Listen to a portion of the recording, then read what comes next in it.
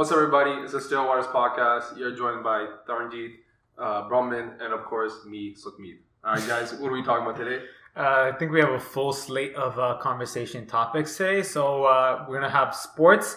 And in sports, we're going to be talking about Messi and the move that happened. We're going to be talking about a little bit of music.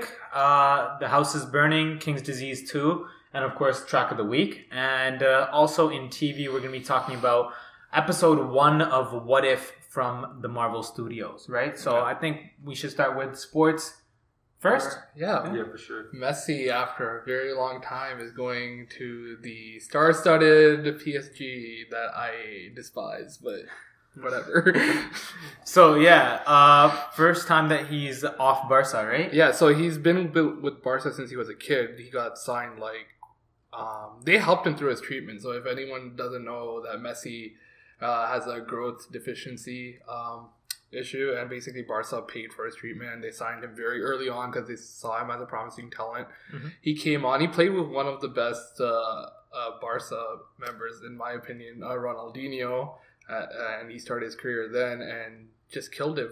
4 Ballon d'Ors, tons of goals. I can't even keep up with his stats, but yeah, Barca was like his defining place, and he wanted to be there forever, but everything has to come to an end, and an emotional goodbye. Yeah. I mean, everything doesn't have to come to an end, but it's just Barca was, the way they structured his contract made it so that they had no choice but to let him go this year, right? It wasn't really his fault, and I think that's why it doesn't really tarnish his legacy. It was out of his control. Like, I saw the goodbye video. He didn't want to leave. It was just how his thing was. His kids contract. Didn't want to leave. He was alright leaving, but his kids were crying so much. But it's also like he's a native Spanish-speaking person from Argentina who only speaks Spanish as far as I know. Mm-hmm. So like going anywhere else outside of Spain for him is also like feels like outside of home for him, right? Yeah. So I feel like he's very close to Catalonia, and he's very close to Barca and the fans there, and he spent decades there, right? So yeah.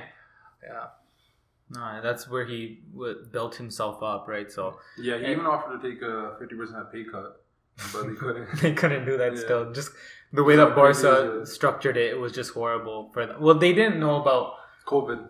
Yeah, that's what it really was. The debt they were going to go into, but yeah. It's also like, every player has to move on. Like, Ronaldo was with Real Madrid for so long, right? And then they had the beautiful battles between Real Madrid and Barca for years. But, like, last season, I think, he left for Juventus. Yeah. And, like, that was a good move on his part, and, like, everything must come to an end. With Ronaldo, it's easier to make moves because he's made moves throughout his career. He's, like, he was in Man United, he was in Real Madrid, now he's in Juventus. Like, he's made all this large changes with different football clubs. But I think with Messi, he really felt like the franchise player, right? So it's always hard for the franchise player to leave. But again, I think PSG is a good choice for him. He's reunited with Neymar again. Yeah. He has Di Maria, who's his teammate in Argentina there. He has Sergio Ramos. They just signed Donnarumma, who's the goalkeeper, and he's the goalkeeper on the Italian squad as well. So I feel like PSG has this... Oh, also Kylian Mbappe is there too, before I forget. So, but yeah, like PSG has this stack powerhouse team. They're going to win the Champions League? What are your thoughts? I always feel like PSG is a contender, but the issue with PSG is that they never mesh well, right? You can have all the star power you can in the team, but the 11 guys on the field, if they can't mesh well and create those plays to get those goals and win those games. It's interesting you say that, because I think we're talking about off camera how Neymar left because he didn't want to be like number 2 and be his own number 1. Yeah, you can see it through a Neymar thing, right? He was signed with Nike for a very long time. He left Nike for Puma because Ronaldo is the number 1 guy at Nike, and they're not changing that. They gave him a lifetime contract, right? Ronaldo is what Jordan is to Nike, right? So it's the same thing for them in soccer. Yeah. But the issue with Neymar is he wants to be the number 1 guy, so there's no room for that because he has to be always under one step Ronaldo. So that's why Puma seemed, and that's why he left Barca too, because like Messi was the shining star. But Okay, yeah, we get Yeah, it. We but get he's it. right though. So, No, but like, here's the thing. Do you not think that he would be glad to see an old friend now? Oh yeah, 100%. But like, I feel like they need a Champions League win. well, the thing is, if he left because he wants to be number one guy, and this guy comes there, I don't think they're already not meshing but I think like in Barca they meshed perfectly because their roles were clearly defined, right? Mm-hmm. And they played really well.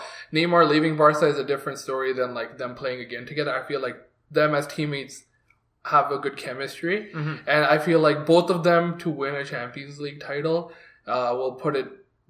don't care about being the star of the show. I know Messi doesn't care about being the star of the show. He's a facilitator. You see him in Argentina when he plays for his country. He facilitates so much, equally as much as he wants to score goals. Because he's an all-around player. That's what he was the assist leader this year in Copa America, right?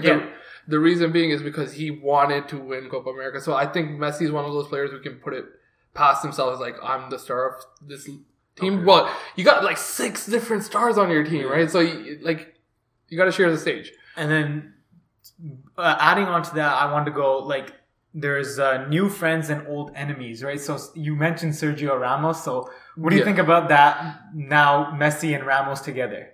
I think it's going to be really interesting because they had those wonderful battles I was talking about with Real Madrid and Barca for years, right? Like if Real Madrid hit back next game, Barca will hit back. So La Liga was super interesting just for those teams. Watching them play, but I feel like again Sergio Ramos is another facilitator, right? Like if you watch the Euro, the one biggest thing everyone said unanimously about Spain is like they're a great team, but they're missing those legs from Sergio Ramos that can create but also be offensive as a defender. And Spain was a very young team in Euro, and I think that's what was their ultimate downfall to not make it to the final. I think they were a great team, but I think they just lacked the experience that people like Jordi Alba, who was not injured and he was playing, and also Sergio Ramos brought to the Spain squad. So I feel like, yes, we've seen like rivalry, but I think Sergio Ramos is another player who's like, I know my role in the team, and he can work with anyone. And rivalry is different when you're like opposing factions, right? Now they're together, so yeah. So I was gonna say, adding on to what you were saying how like he wasn't very aggressive on the attacking front, right? But he doesn't need to be now. So I think it would work together in that sense where they have their set rules, and he doesn't need to be aggressive on the attacking front, and he could play that that mid area better, right? Also, I feel like the only reason the rivalry you think exists between Sergio Ramos and Messi is because they played for the two big opposing clubs since the dawn of time of La Liga. At least Real Madrid and Barca have been sworn enemies, right? So of course you have animosity towards each player of Real Madrid if you're a Barca player, right? But I feel like it's different because now you're at PSG, you're in a different league, you're playing in the French league now, you're not in La Liga anymore. Yeah. So I feel like that whole mindset changes. Also, like for Messi, it's a big change, right? He's been at this team for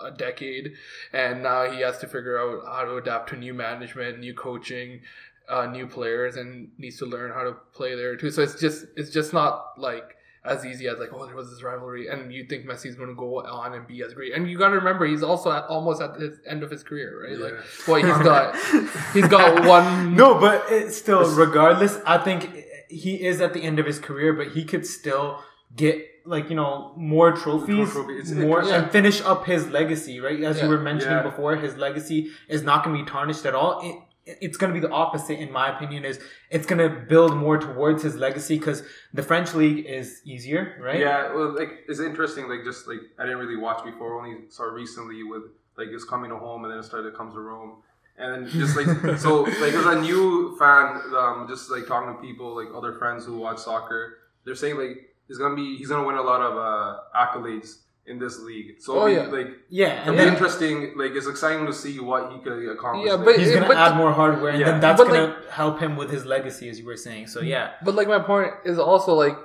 the French league to me doesn't matter because we know that PSG should be slated to win, right? They should just even if they half-ass the season. Regardless, a trophy is a trophy. Yeah, it's given. A trophy is a trophy, I agree, and that's all that really matters. But what really matters to me is the UEFA Champions League, and like, what will PSG be able to perform there? That's a separate thing. But what I'm saying is, he was 4 trophies or something that from all-time record for trophies, and he could get that one less with PSG. To get tied, no? No, I think it's something. Oh no, that's Champions League trophies, right? But like overall trophies, he's 4 underneath like the leader of most trophies, right? So at PSG, he can do that, right? And that's what I'm saying. A trophy is a trophy. It doesn't matter if it's Champions League or not, right? But he's gonna get trophies, and that's gonna help. I get what you're saying. Legacy. That's it. That's all I was trying to say. I get you were saying. When he's retired, all they're gonna say is like he has this number. They're not gonna say, "Oh, this player was." No one's gonna care. But he won a trophy in France, right? Like no one cares. He won a trophy. That's all that matters. The whole thing is, you guys are coming into it as a casual fan, right? Like you as a casual fan, a trophy is a trophy. For the hardcore footballing fans, they will call it out. Oh, you won that at PSG. What I'm saying is, when you say that Messi has the most trophies out of every player in the world, you can't dispute that. It doesn't matter if those trophies were earned at I agree. That's what I'm saying. That's all I was trying to say. I agree with you, but you got to understand that the PSG fan base isn't just not a fan base that's going to be like, oh, a trophy is a trophy, we're going to win our league. They also want to win the UCL. Yeah, right? Of course. And then that's what we're going to have to see from this next year.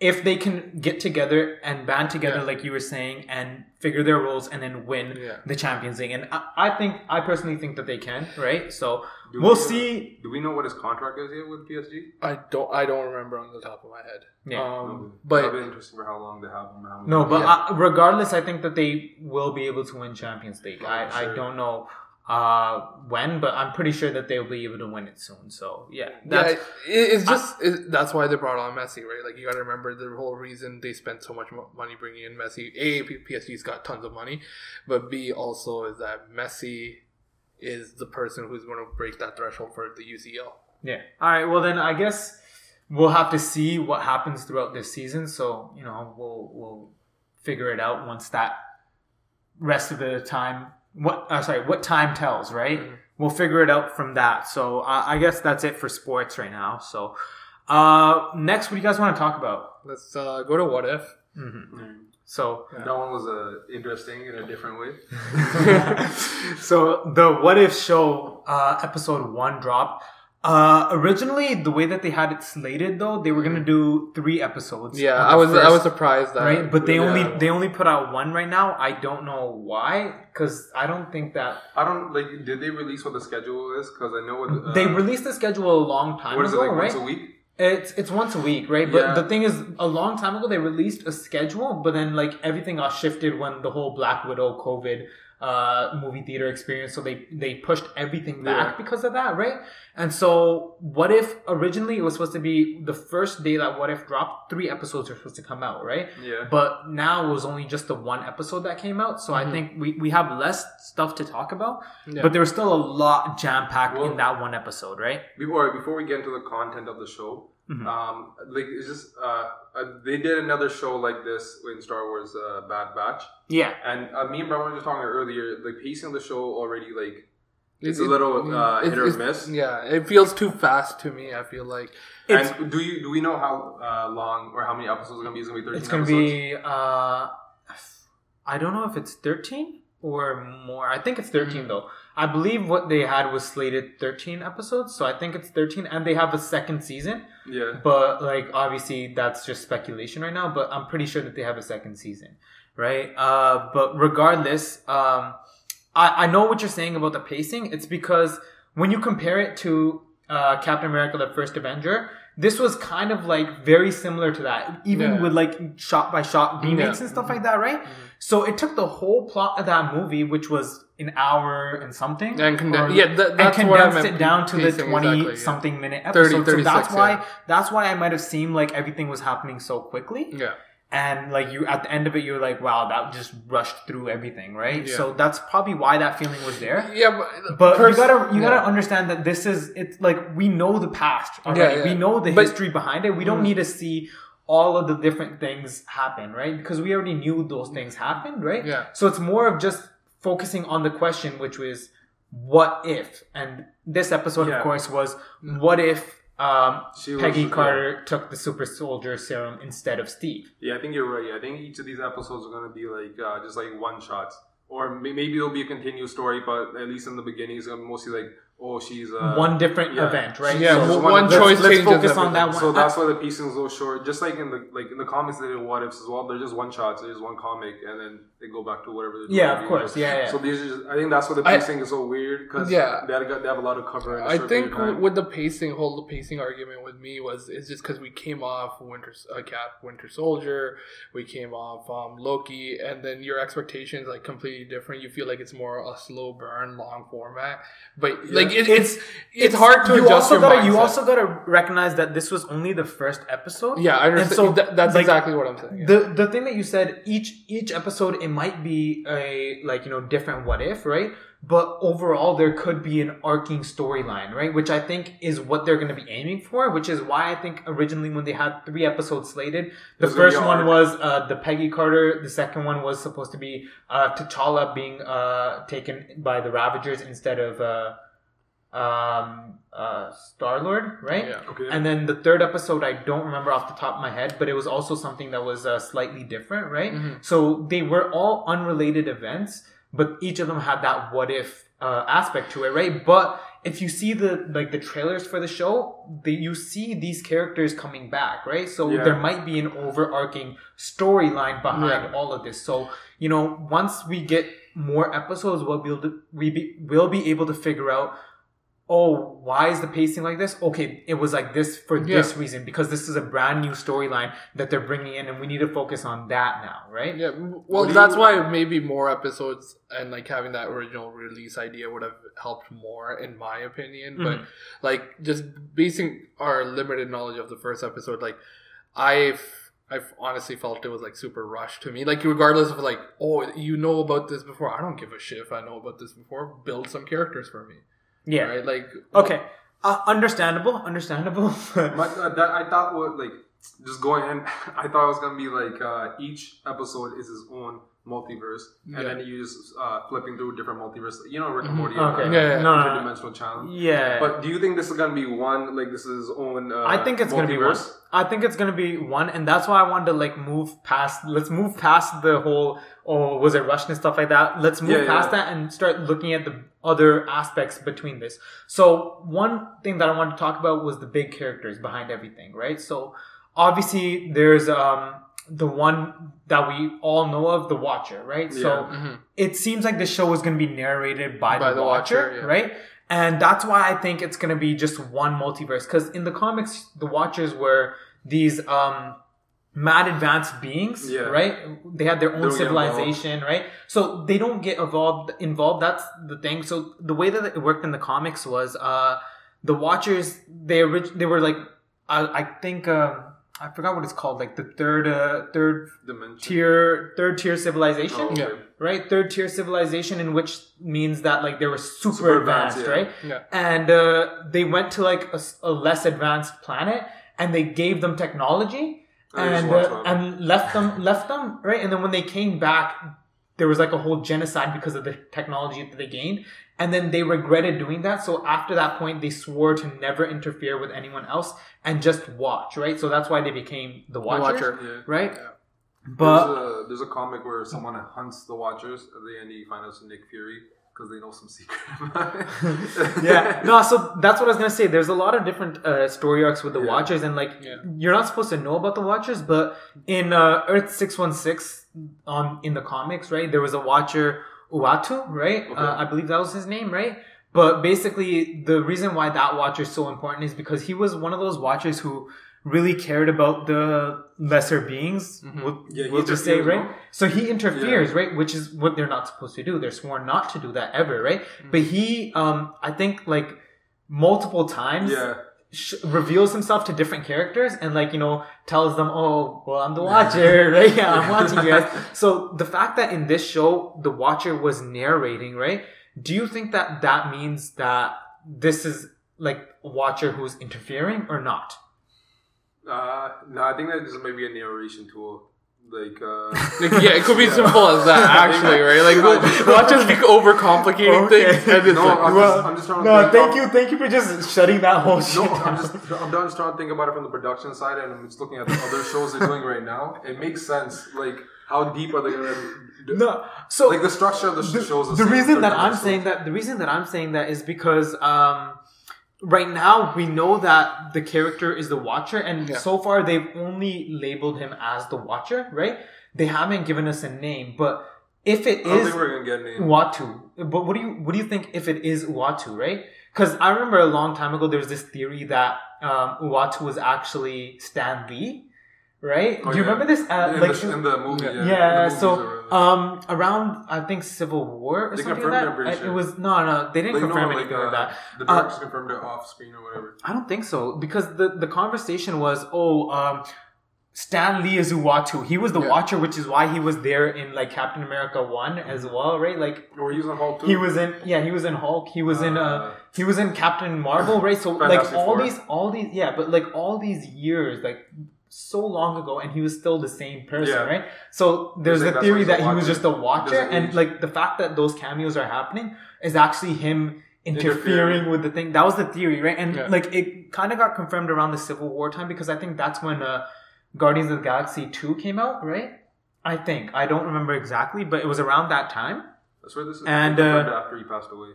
No. So during that time, the theory started happening. And the reason the theories happened was in Guardians of the Galaxy 2, his cameo was him sitting on a planet talking to a bunch of Watchers, right? Mm-hmm. So the whole theory was, Stanley was actually a Watcher, and what he was doing his reports, right? Like, you know how they go back and they all discuss the observations of the planets that they were looking at, right? Yeah. And so when he was talking to the Watchers, right, they were very disappointed in him because he was on the planet interfering, right? So they all left him, and that's the reason he was like, "Oh, guys, you were supposed to be my ride," right? Like, you know, like now the Watchers are like, what do you call it when you like ostracizing him? Yeah, I guess so, ostracizing him, right? And so that's what the theory was. But now that there's a Watcher in What If, I started to think maybe that Watcher is Uatu, right? I don't know, maybe. I think you might be thinking about it too. Again, it's only breathing right now. I think you're too into this right now. Next thing Marvel's like, we just needed a narrator. What the hell? That was. I hate the fact that you said that because that's just you just took that big question and just shut it down into something so small. I'm trying to think about it practically. Yeah, but like talk about it. Like, oh my goodness, I thought it was gonna be each episode's its own multiverse, and I was a lot more excited for that. But if this is just another universe where they're just gonna follow like, it's Avengers, but different people are like different powers. But it could be a different whole universe because like it could be multiple, like 3 or 4, right? Where it's not, which is why maybe they decided to do the 3 initial episodes. More plausible then, right? Where there was 3 initial episodes, right? Maybe that was the 3 different multiverses that they were going to introduce, right? And then throughout the season, we would see a couple scenes from this multiverse, a couple scenes from this, and a couple scenes from that. And then who knows, at the end would be lining up with Loki when the timeline... at the end of time? Yeah, where Kang gets killed and the multiverse happens. And maybe the last episode of What If is all those multiverses interact, right? Like they interact. Bubbles just... Yeah, they start interacting with one another. So maybe that's what it is. It's not like... they're only doing one universe. They're gonna have multiple universes, but they're only gonna limit it to 3 for this one season at least, right? What do you think about like the animation style? Just because historically DC's always been better in animation. I still think DC. Their story's always been like it's more.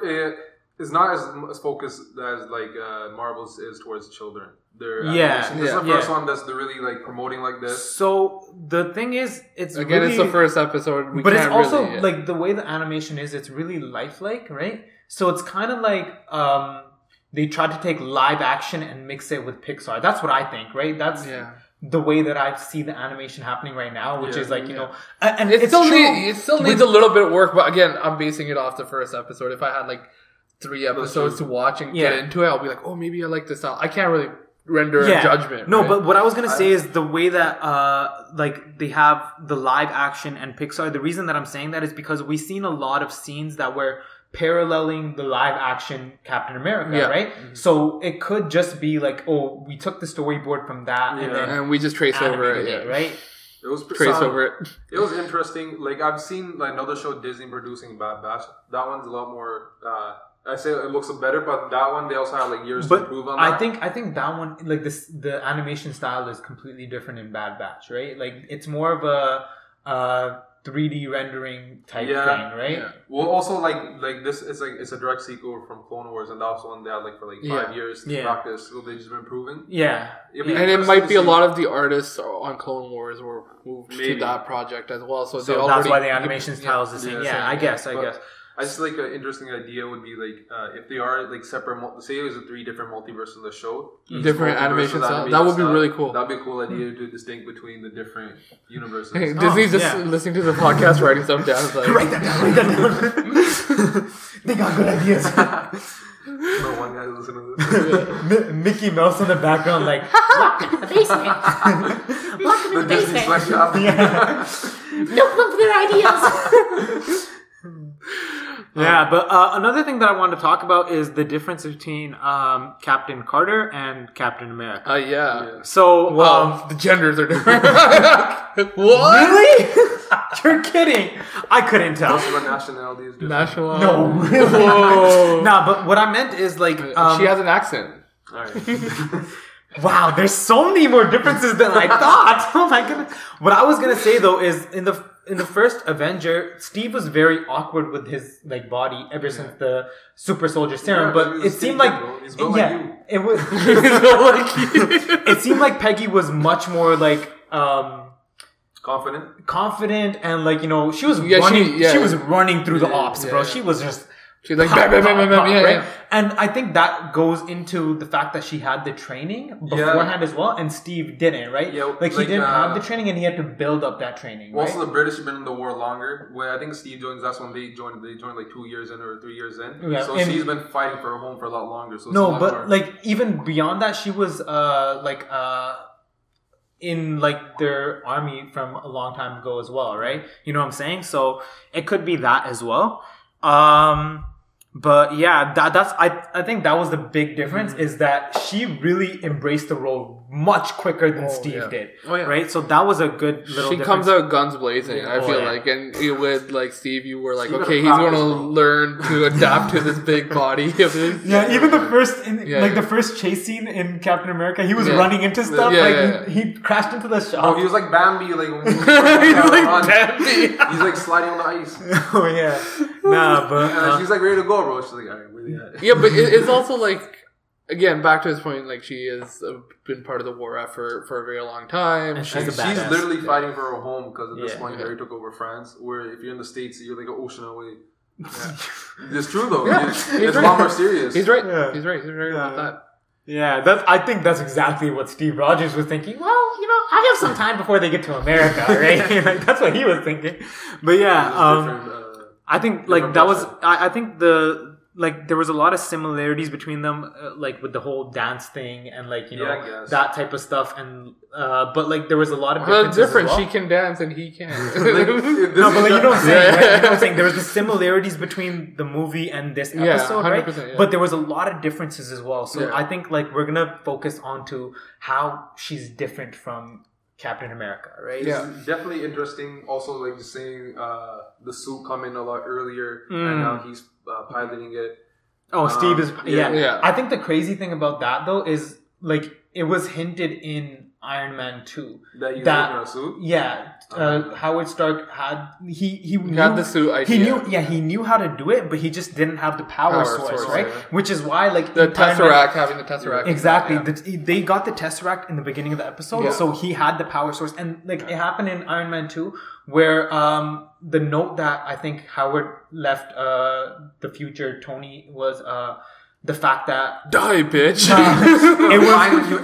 It was finding the element which could sustain that amount of energy, right? So I think like like in the MCU, in the timeline that we know of, if Howard Stark got the Tesseract, we possibly could have saw like an Iron Man at that time as well. Yeah, bro. When I first saw these movies, like I was a kid, so that flew over my head. It's like, alright, he's Iron Man. He's Iron Man. When I rewatched, it's like, oh shit. No. TJ went to the theaters and took notes. Yeah. Right? When I was 10, I was like, just like, oh shit. I am Iron Man. But yeah, no. Another thing that I wanted to say was the parallel. So the moment that defined the what if was in the movie, it was just a throwaway line if you think about it, right? But in this, it was that moment that she decided to stay on the floor instead of going up to the thing, that changed everything. Right? So that moment was the changing moment. But what I was going to say is, in the movie, it was a throwaway line.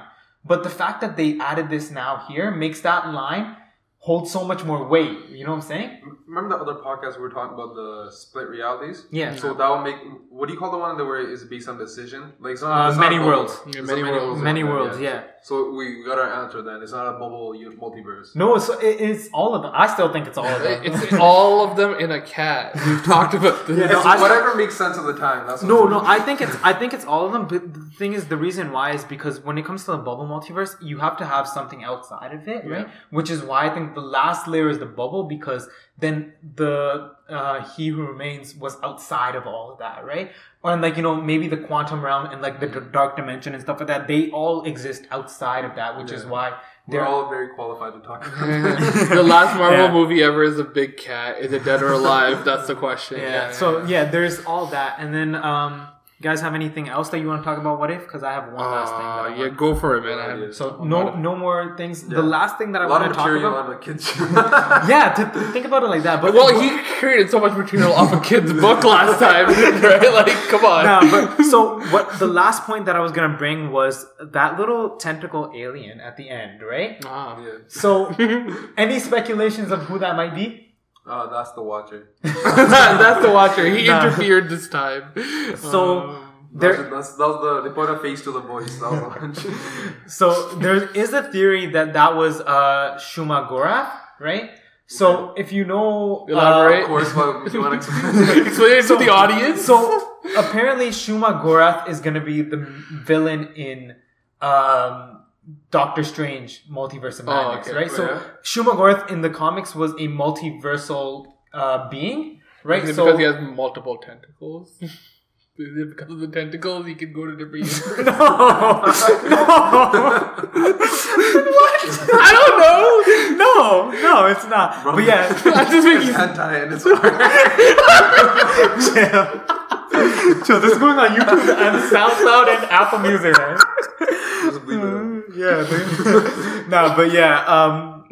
Like the thing is, he's a multiversal character, right? Yeah. So the fact that they're bringing like that, like it was just tentacles, of course, right? Into What If, and then there's the rumors that he's gonna be in Multiverse of Madness. Maybe this is trying to tie them together exactly, right? So what do you think about that idea? Oh, that's also there was this theory out there that the actor who plays Peggy Carter and Haley Atwell? Yeah, there you go. She signed on to come on for Doctor Strange as well, so she might be making an appearance. Yeah, as Captain Carter. Yeah, so that'd be really good. It was a theory flying around. I don't remember where I was reading it, but it was that she signed onto Doctor Strange's. Yeah, it's still speculation. We don't know. The thing is, after the Mephisto theories, I don't really believe anything. Any theories at all? But I think that could be cool. It could be cool. To bridge the multiverses, right? That would be cool, right? Yeah, because the ending of What If, right? Like they open up the Tesseract again. It's 40 years down the line. Or however much, 70 years. 70 years. It's Nick Fury, right? Yeah, so that was another thing. The whole Project Pegasus stuff, right? Mm-hmm. It was very similar to the Avengers, right? Mm-hmm. But so we don't know what is completely different in this universe now. We just saw that end scene. So is Loki still gonna invade Earth? Yeah, is this one different? Did that one choice make it so that time was still like a stream where you created a ripple, but the current corrected itself and you still end up at that point, right? Or is it that one decision was actually a branch and now the stream is going this way instead, right? Or was it it was just a ripple? So if it's just like you said, it auto corrected, they're not. It could only really be Peggy Carter and only like a few other characters. I don't think it's gonna be a huge like own multiverse of its own. Just trying to go off the logic in Loki. Yeah. That's if it is, then it's just Peggy Carter, or maybe a few other characters, but not that much of a difference. I don't think so, though. I think what it is it's creating a completely new branch. That's what I hope right? so. So that would make more sense because in this, like, we've seen this in the trailers already that T'Challa is going to be taken into space, right? Yeah. So that's not like a small difference. Yeah. That's a big difference, right? So what's the event that causes that? That's what I'm interested in. And would it it was make sense? Peggy Carter, not Oh, choosing not to go in the booth. That's what it was. Yeah.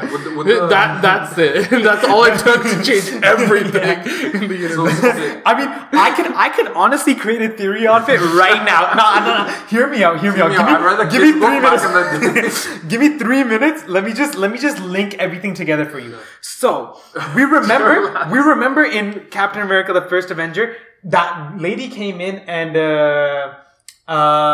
kissed Captain America. I don't know if it was the same lady, but one of the ladies in Captain America: The First Avenger I'm not familiar also with this children's in that movie, that lady also played a role in what's it called? Guardians of the Galaxy. Yeah. she was the mother of whatever- Peter. All I'm thinking about right now is Hear me not out. worth Hear me it. out. Hear me out. She was the I'm mother. just regretting why I said this. The same actor who played that character in Captain America: The First Avenger, right? Yeah. The same actor was in Guardians of the Galaxy as the mother of Star-Lord. Hear me out now, right? Crazy he is right now. Hear me out. I know What's this. that meme from his Community where he's putting shit in the wall? That's you right now. No, that's Always Sunny. In Yeah, Philadelphia, that's- Charlie. Mail. Hear me out, bro. You're not hearing me out, though. Hear me out. So here's the thing. That is the same person, right? Okay. We agree on that, right? Sure, yeah. So in Captain America, she kissed Steve Rogers, right? Okay. Yes. Now the fact that Steve Rogers doesn't exist anymore, she wasn't able to kiss him, so she probably found somebody else and didn't get married, or sorry, not married, but didn't end up with Eagle, which was Peter Quill's dad. Sure. So she ended up with somebody else, and now Eagle comes to the planet, isn't able to find his mom, right? So finds somebody else, and that somebody else ended up happening to be the Queen of Wakanda. Right? And now they had a child which was still T'Challa, right? You can count by twos and tie shoes. Remember that. No, but like it was still T'Challa, Yeah. right? Yeah. But because he was Eagle's father, or sorry, Eagle was his father, Part alien. he got taken away by the Ravagers instead of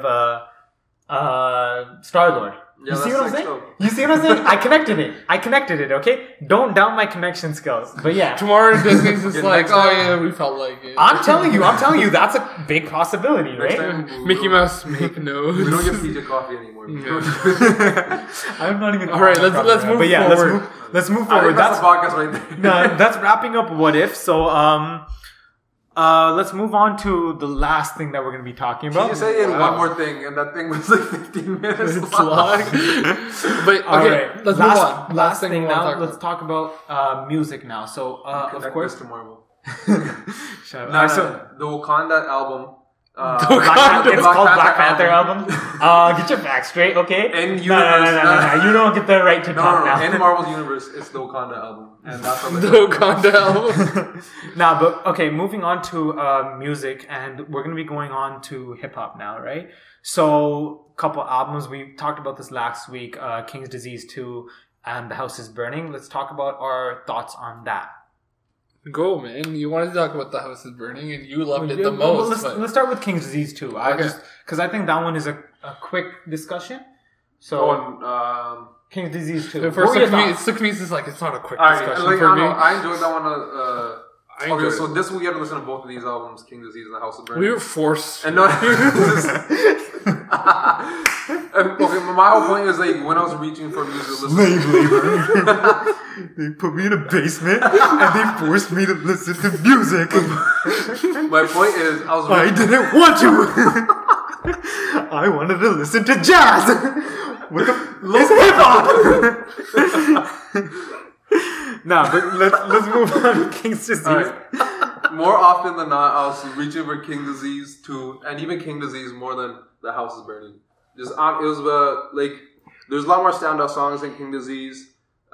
is a lot more solid theme. He connects it well to the first one. With The House is Burning, like I'd say like a third of it's a hit or miss.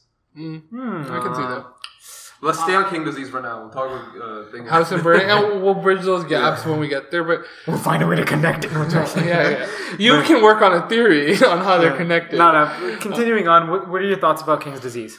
I don't know. I think it's a Solid album of the year contender for sure. Well, Donda already won it. I don't know. It's interesting. Like you talking about Kanye. His album with Kanye was one of his Worst albums. And then he does one with Hit Boy. He gets a Grammy out of it. Or was it is it Grammy or is it Emmy? Grammys are music. Emmys are shows. He did get a Grammy out of it. He did? That's where he got. He got it. For what? For King Disease 1? Yeah. But like, what was the Grammy nomination? I think Album of the Year, Rap Album of the Year or something. Really? I think so. I don't remember what his Grammy was, but I know he did win a Grammy recently, and he put that in one of his worst. Right? He's like, and he might win it again with this one. To be honest, him and Hit Boy is a good collab. And I see that. So like Hit Boy, when this during the album release party, he was taking shots at Kanye because apparently he used to work with him too, and he's like, it's not Hunter News writing the lyrics. It's not Hunter News making the beat. It's just me and Dude. In a studio together. Him and Kanye, the Hit Boy and Kanye had beef, and it's interesting. You do well Kanye, it's your worst album, and you do Dude, you almost. But win. you can't really say that it was not even a full when it comes album. to production. When it comes to production tracks. value, you could still say like, oh, that doesn't really matter though because Kanye also produced Pusha T's album. And that was like a hit. Like Pusha T's Daytona was like at that time, it was a Grammy nominee as well, right? It was, right? Yeah. So you can't really say, production value, because then you could just say, oh, Nas didn't do his job on that, right? Well, the thing is, it wasn't really regardless, Nas' album. I'm gonna agree with you. I think the production wasn't good on that Nas album. Here's the thing, right? Like I go back to that Nas and Kanye album here and there. I like 2 tracks off that. I think like Adam and Eve and. Not Adam and Eve. I like Cop Shot the Kid. Cop Shot the Kid. And you don't like Adam and Eve? No, it's good. It's good. Don't get me wrong. It's not my top 2 tracks on that album. Yeah. I forget everything is.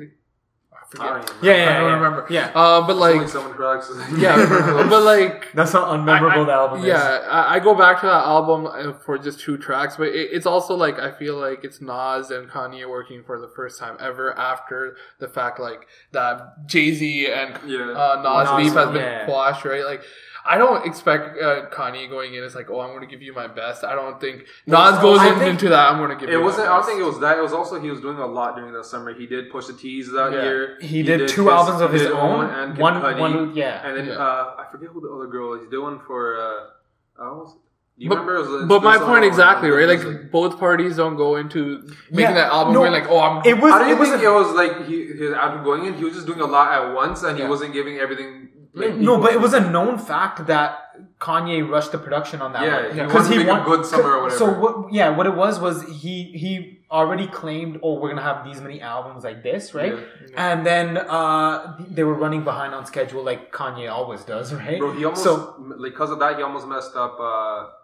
Was it Ghost Town on his album? Where remember at the end where she's singing her whole part? Yeah. That one almost didn't make it because he forgot she had a mess her like, oh, did you have my verse or whatever? Because he was so that's what I'm saying. There's a lot of it was known fact that he rushed that album as well. So I think if Kanye took the time, but I think if Kanye took his time and then produced an album for Nas, it would bang. Much better than that's what like Hit Boy says like. It's just me and Dude were actually putting in work. Like, but I think it's a good collab because they mesh together. Oh, for sure. And they mesh really well. And their styles, right? Their styles are very similar, so that's why Hit Boy and Nas are like so good with each other. Well, also right? like he works well with like 90s beat. Like, he's the one who fixed up the boom bap. Yeah, the boom bap era. That's what he was. Life is a dice game. He's the one who fixed that up too. That was from 1993. That's his biggest.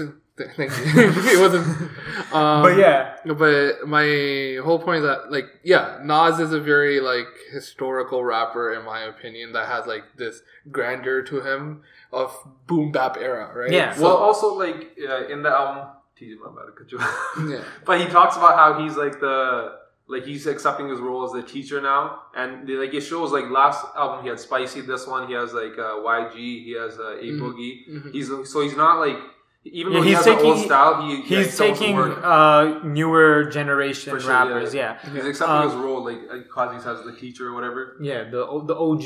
Right? It's also like Nas's work is about lyricism. At the end of the day, it's not about beats and whatnot. So it's just like if you're going to go to Nas, no. But regardless, if we think about it, some of the most classic Nas songs are classic because of the beat as well, right? Like If I Rule the World, like stuff like that. Life's a bitch. I was gonna say, there's this one where like the sample was from a really old blues or jazz song, right?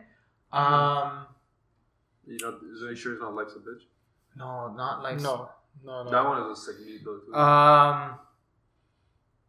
How? New York State of Mind. What are we talking about? How do we forget that song? It's one of the biggest Nas songs. Yeah, that one's a classic for different reasons. Yeah. Like in the beginning, he's like, I don't know how to start this. Yeah. Straight from the dungeons and then he's straight like that one's a classic for like whole like a but like more than one. But what I'm saying is the production on that song was legendary as well, sure. right? Like for the time, no one would have cared about the whole backstory of the song if the song didn't get big, right? That's true. No one would have been like, "Oh, it's cool that Nas did that in one take," after like not knowing that he was being recorded. Also, right? like historically, it's also really big because Nas was the first rapper to start working with producers outside of his own little like group. Yeah. Outside, so like he really changed the game. Well, like it all starts like from the barbecue, right? Like he did that one verse with those guys, and Def Jam's just out there looking for him. It's like, where's Nasty Nas at? Yeah. So like he really revolutionized that era of hip hop in that sense, where he got a deal on his terms. Yeah, facts.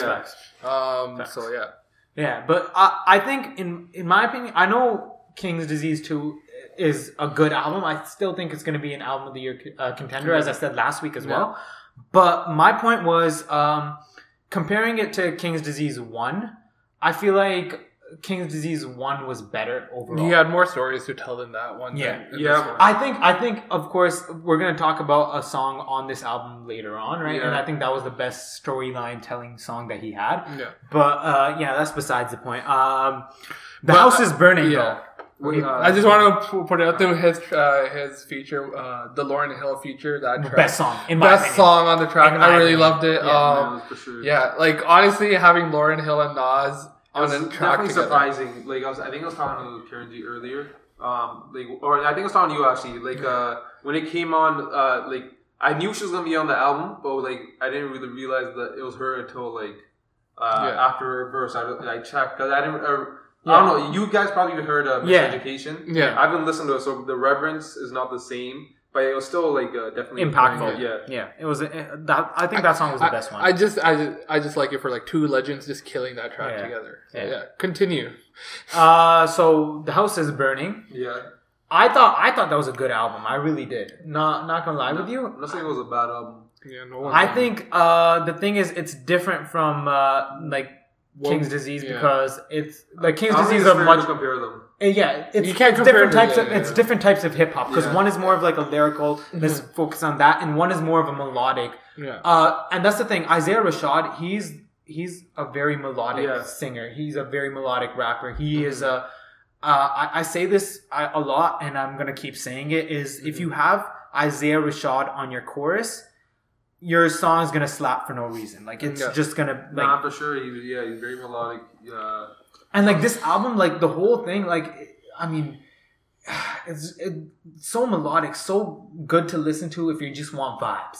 If you just wanted vibes, right, this album is really good. If you want bars, it's not gonna really give you much, right? But if you want vibes, right, this album is great. I agree with you when you say that. It was like this album is just for the vibes. Like I was listening to this album. Just going on my walks and stuff in the evening. Yeah. And it's just like you're vibing out to it and I enjoyed it. But for me, like at the end of the album, it's like, will I, out of the blue, reach out for this album? Or if I was in a vinyl shop, would I go out and look for this album? And my answer at that end of listening to it like twice, I was like, no. Right? The reason being is like, it's a good album. I liked it. I really like Claymore. It ended up like a song I downloaded. It's on my Spotify so I can listen to it offline. Yeah. Stuff like that. But I'm just like, outside, that's what makes an album good for me, right? Yeah, like if you're saving the song. I think what it is though, like in my opinion, right? Because I like the melodic hip hop as well a lot, right? I think if we looked at it in track order, as God intended. As God intended. If you look at it in track order, it's a banger completely. I agree. But if you think about it track by track, right? Dark Side was it was alright. It was a good intro, right? Yeah. It was really melodic, and then it was like miss hit. But then after like a certain point midway in the album, everything at the end was just bangers, just straight. Yeah, bangers. at the end definitely it shined. The second half, like but I don't want an album like that. I don't want an album where like I have to wait till the second half for it to shine. No, but like even the first half, it wasn't like the first half was all garbage. Right? It was like this is good, this is alright, this is good, this is alright. The thing is, like I like melodic rap like just as much. But he has like personally, I feel like he has these two styles. He has one on like For the Squad or like Meal Ticket, and then he has another one. Do you remember Stick in the Mud? The second half where he's just rambling for like, or he's mumbling for mad long. He has these two styles where he mumbles and then where he's just super melodic. And like he did this about the mumbling stuff he did in this album is about the same quality it was in the last album. It didn't really improve, and I didn't really like it that much then. Like I remember I was talking to him. We were making like pro. Yeah, you were saying that like playlist. it's too long. It's just like it's obnoxious and because it runs for so long. Yeah. And that was one problem with Sun's Tirade. It's too long. Yeah. And I like this album because he made it a lot more concise and I feel like he is more of a rapper that likes short songs. Yeah, though. He is better on short songs. Like he likes that himself as well. If you think about it, like I know what you're talking about. Stuck in the Mud was a really long song, but you got to think that there were still two halves to it. There's still two halves to that song, right? So if you really think about it, you take that time, break it into two. It's about the same as a regular song, right? So I agree with that, but I still think like it's just. If you want the vibes, it's I agree. Too melodic for you to say that it's not good. Right? No. I'm not saying it's not good. I'm just saying. No. I know that you're not saying it's not good. I'm just saying a place on a playlist. I'm saying I think that it still could be in conversations for album of the year. If we're thinking about it, like so far this year, I liked Pop Smoke's album, right? Kind of. There's too many features on it. Yeah, there's that as well. But I really did. I did like some of the features, like the Pusha T feature that he had was a really good feature on the album, right? I think that song was one of my favorites, right? But yeah, like regardless about the whole features, and he wouldn't do features if he was still alive, except for Dua Lipa. Yeah, except for Dua Lipa, he would definitely do that. Yeah. But regardless, like I think like. As a whole, that album was still good, right? Yeah, it's still like we could talk about it as album of the year potential, right? Yeah. And then another one, the off season, right? But I think J. Cole, he's the type of guy who doesn't even want to be nominated. I don't think that matters. Like the quality of work speaks for itself. It doesn't matter. It was a good album. I think I don't know if it's like actually true, but J. Cole just after a certain point decided to never put his work into consideration. I don't think you put it yourself. I think it's a jury. No, I'm pretty sure you have to like. No, you don't. Really? No, yeah. So, but regardless, like J. Cole doesn't care about the Grammys. So I don't care about the Grammys, right? Like no, but if he doesn't get nominated, I don't think he's gonna give it. Like, he cares, right? But like, regardless, I still think his album was a good album. We should do our own version of the Grammys. Yeah, that's what I was thinking. I was like, or we should just do our own like album of the year. Yeah, we should. Rather than like, I don't remember the last time I've seen the Grammys. Yeah, I don't watch the Grammys, but like I think for the podcast we can do something like at the end of the year. We can do our top 5 albums that we really like for the year. Of course. So they're gonna be forcing me, and they're gonna lock me up in a basement. Tell me I need to listen to all this music. All of this jazz. I want trumpets. Oh my goodness, Camel Summer. That's it. That's what it is. Right? Oh man. But yeah, I think what we should do now is move on from these talks about these albums and start going into the track of the week. Oh yeah, no, I said Dave, but yeah, track of the week. Track of the week. So the new segment, track of the week. All right. Let's go. Whatever transition you have, don't do it then. Do it now. All right, so this is track of the week. Let's start off with Brumman. My track of the week is "Wintertime" by Corday. Yep, you mentioned that last week. Oh yeah, I really like that song. I've been listening to that song all this week on repeat. I think it's the most different track he's done from what he has in his discography thus far. I think, you know what it is? It's also part of a really good album. Oh yeah, right? That was a great album. It's part of a good album, so that really brings some value but to it. I really like the chorus and how it comes. The chorus is really good, right? It's interesting. This song really reminded me of like J. Cole's early tracks, like 2014.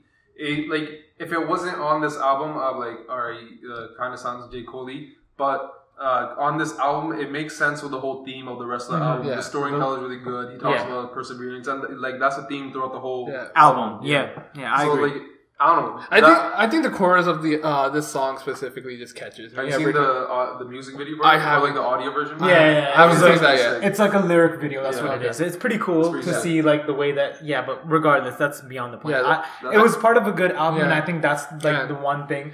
It's also like I think Dre had executive production on that album, right? So once Dre's on an album with you, right? Like you're gonna have some good songs, right? And Wintertime was. I really like that song. That album was great. I think this is the most different song I've heard of his. Of course, he's showing his range for sure. Yeah. Even like on Life's a Dice Game. He did. Yeah, he has that ability to do. He has that flexibility, but it shows you glimpses of it. That's what it is. He's also a lyrical rapper, but he's able to hit that. Southside feel, Southside hip hop, right? He's able to get that feel as well, but that's just seeing a little more experimental from him. Yeah, it would. But let's move on to your track of the week. All right, my track of the week is. You don't remember the name? You were forced to listen to this, right? I guess so. Anxious. So Death Row East. Yeah, this is the one that we were talking about on the Nas album that we're going to discuss more. It had the best storytelling. For sure. A very interesting beat, the most lively beat since Spicy, I would say. Mm-hmm. The ending of it, too. That's what I was going to say. I think the biggest part of this song. Or have you seen that video? It's from a live concert. Yeah. But I think that was the biggest part of this song. It wasn't really. The storytelling was amazing. Don't get me wrong. The beat was amazing, but I think the thing that really wrapped this whole song and brought it to an end in a good way was the snippet at the end, right? Which is. Them talking about that was at a concert, it was he passed away. Yeah, but the way that they used it really wrapped the whole story up. You know what I'm saying? And I think it was the perfect storytelling. It had the starting, middle, and end with that ending. It was, production was on. Hippo did a really good job. Like whoever's doing the ad-libs on it there was no feature, but like you could tell it was someone else. Yeah, I was gonna say when he did the chorus, right? And like he says, they started Death Row East, right? And someone says it, you can hear it. That's exactly what I'm talking about. It was really stuff good, like that really that really good put it small over the top. elements that bring the whole thing together. But I think like overall, it was really good, and that ending just was the cherry on top. I feel like it was the lyricism that carried that track, sure. Right? Like, I think you could have just put any beat on it, just Nas having his flow on that. And then, you know what, it's also very, like, it brings you back to that moment, right? For sure. And that's another, like, theme that carries on from the Kings of Z's one, like, the theme of storytelling. Yeah. And, I don't know, just all around, like, he knows, like, how, like... To captivate the audience, yes, I get it. Yeah. It's a really good, like, his storytelling ability. We've known it for time. He knows how to, like, keep the theme consistent. Yeah. Especially between two albums. Like, a lot of people, they just name it the same thing, but really they have nothing. They have nothing, Migos culture. No, so what you're saying... So what you're saying... Up on me. But I want to talk about my track of the week. He actually enjoyed something after being forced, so, win-win. My track of the week, though, it was the title track on The House is Burning, THIB, Isaiah Rashad. You like the album that much that you like that? No. Well, both of you took songs from the album we were supposed to listen to. But regardless, I think what it is that song was just really good because... that chorus that he had, that's one thing. The chorus that he had was, we've heard it so many times, right? That same, who's that creeping through my window, right? Like, we've heard it in, like, the old songs that he's sampled, and we've heard it interpolated, and we've heard it in, like, newer songs as well, like, You talking about Travis? Travis did a version of it too, right? But that phrase in itself is really catchy. And the way that he was able to make it melodic in his own way and his own right was really interesting to me. And then obviously that one part where he took the flow from Missy Elliott, right? And then that part was really good in my opinion as well. It's not much of a lyrical song. Like you guys both had lyrical songs, right? Yeah. This was more so like if you just the like vibes. The chorus. Yeah, the vibes. Bless you. Well, also like it was just like where the placement of the song was near the end of the album. I really like brought the whole thing together. Yeah. Is definitely one of the better songs on the album. Maybe to what you said was I think that's my favorite for sure. Yeah. But yeah, definitely a good song. Yeah. So I think that's what I think for the song. So that's I guess wrapping up track of the week. Yeah. So this also wraps up the podcast, I guess. A lot of rapping. A lot of rapping. All right.